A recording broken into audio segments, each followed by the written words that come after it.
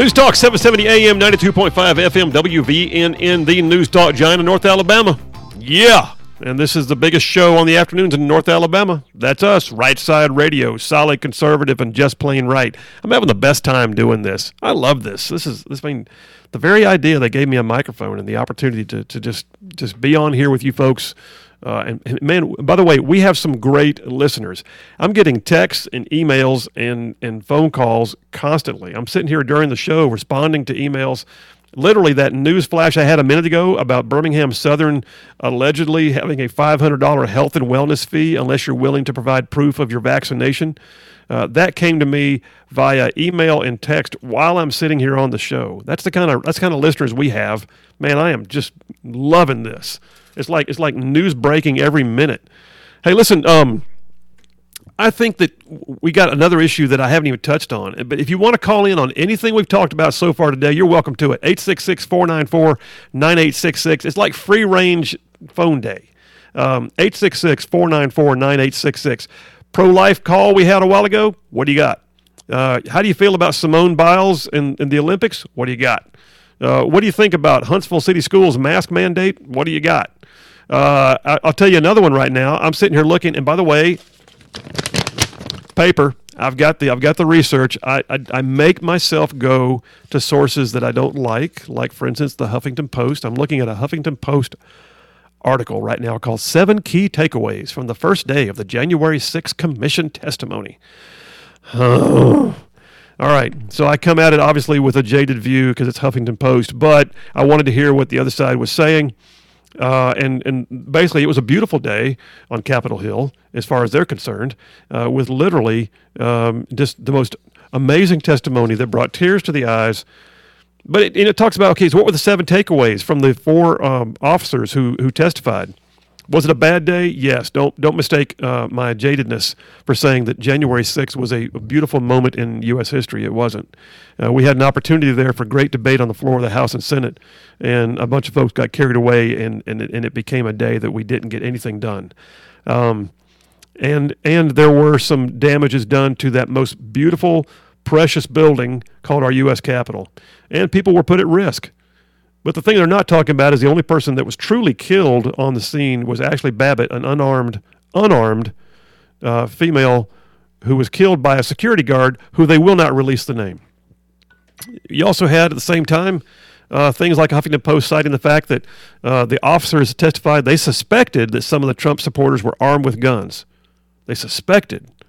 They didn't see them, but they suspected they were there.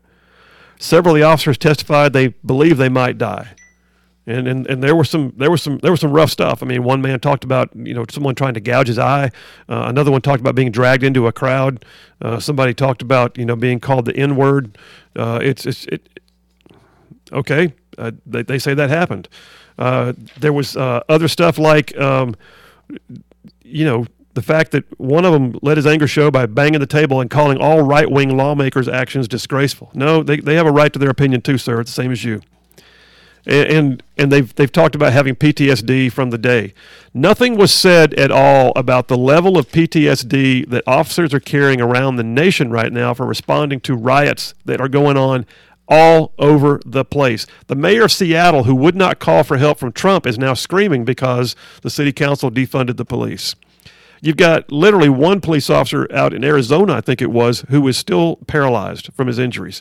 You've got the National Police Union saying that this January 6th commission is a dog and pony show, and what we should be focusing on is what's happening with law enforcement all over the place and cities that are being burdened.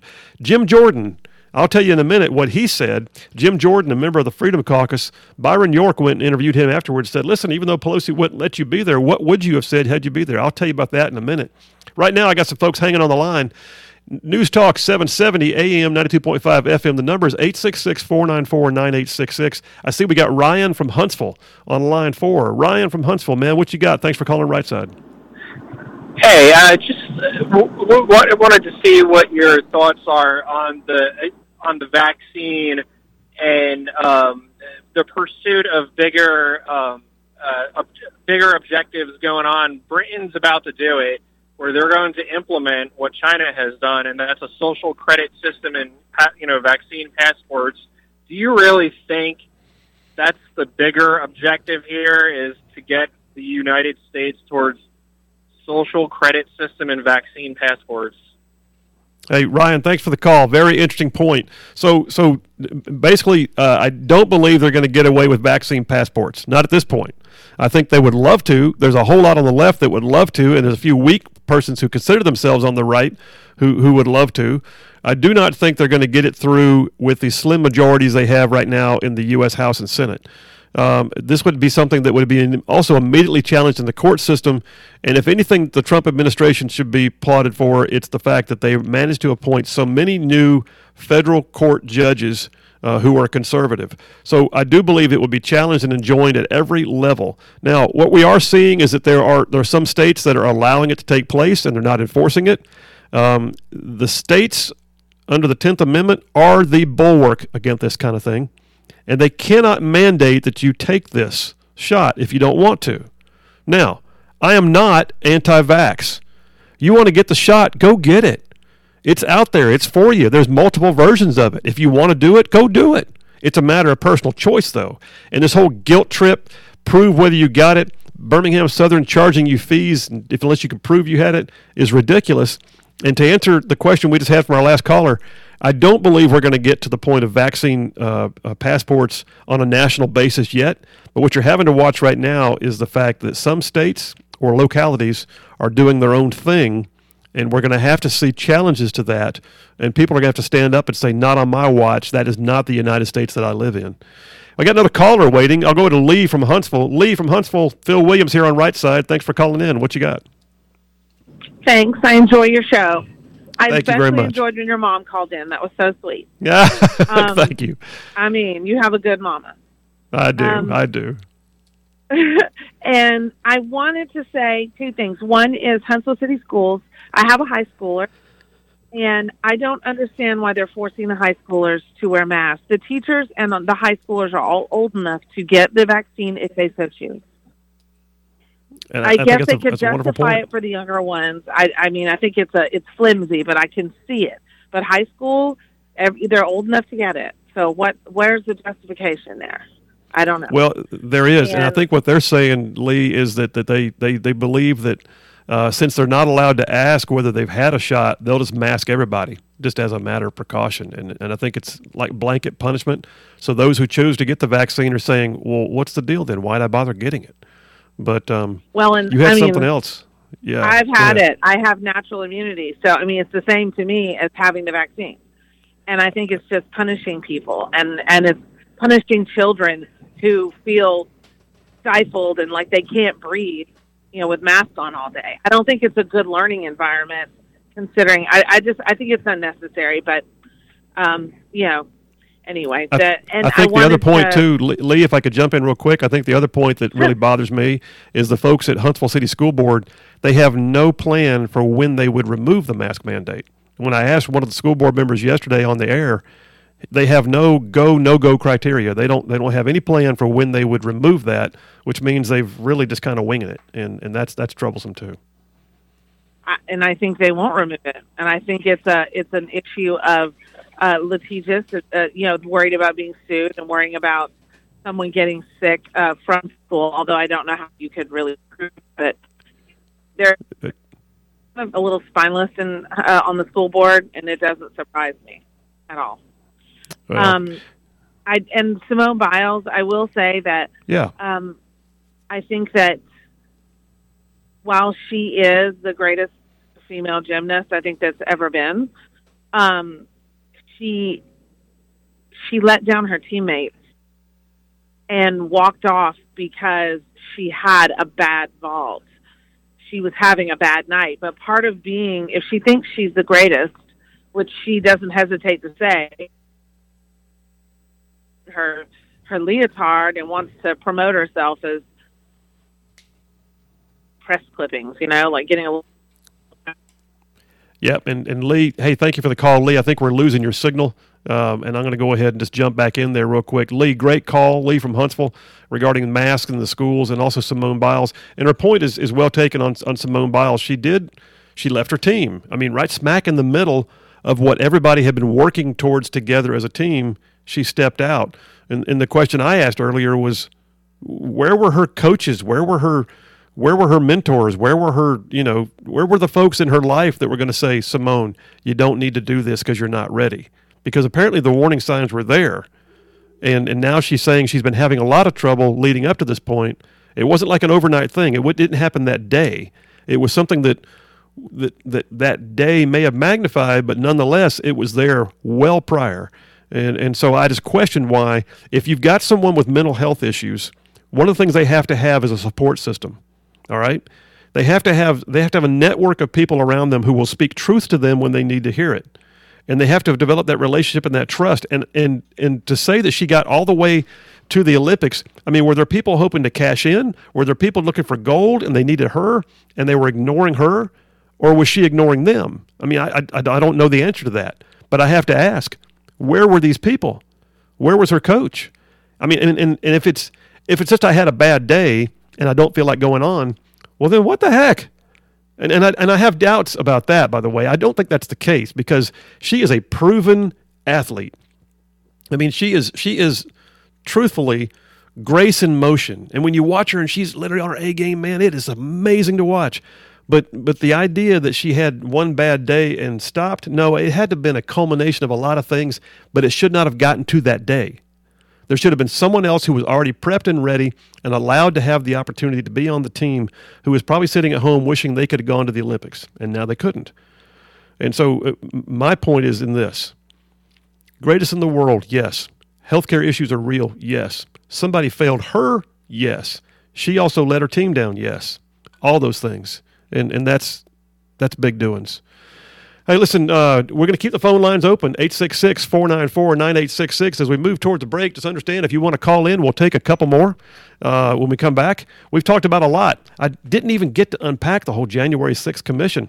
I'm going to come back right after this, and I'm going to start off with what did Jim Jordan say he would have said could he have been in Pelosi's January 6th commission, since she made sure he was not allowed to be there because he's a scary conservative who might have asked hard questions that would have made the liberals cry. So, yeah, we'll see about that. 866-494-9866 is the phone number. 770 AM, 92.5 FM is the channel.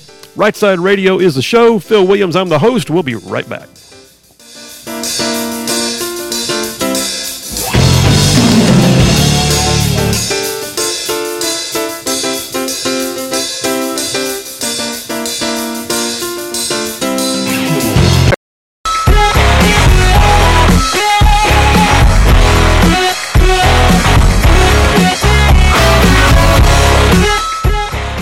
News Talk, 770 AM, 92.5 FM, WVNN. Hey, listen, we are having the great time here, and we're winding it down for the day at Right Side Radio, solid, conservative, just plain right. I'm your host, Phil Williams. We're here Mondays through Fridays, 2 to 5, and we've been rocking the topics today and rocking the phone lines too. I may have time for one or two more phone calls, 866-494-9866. If you want to talk about anything we've covered today, you're welcome to call in, 866-494-9866.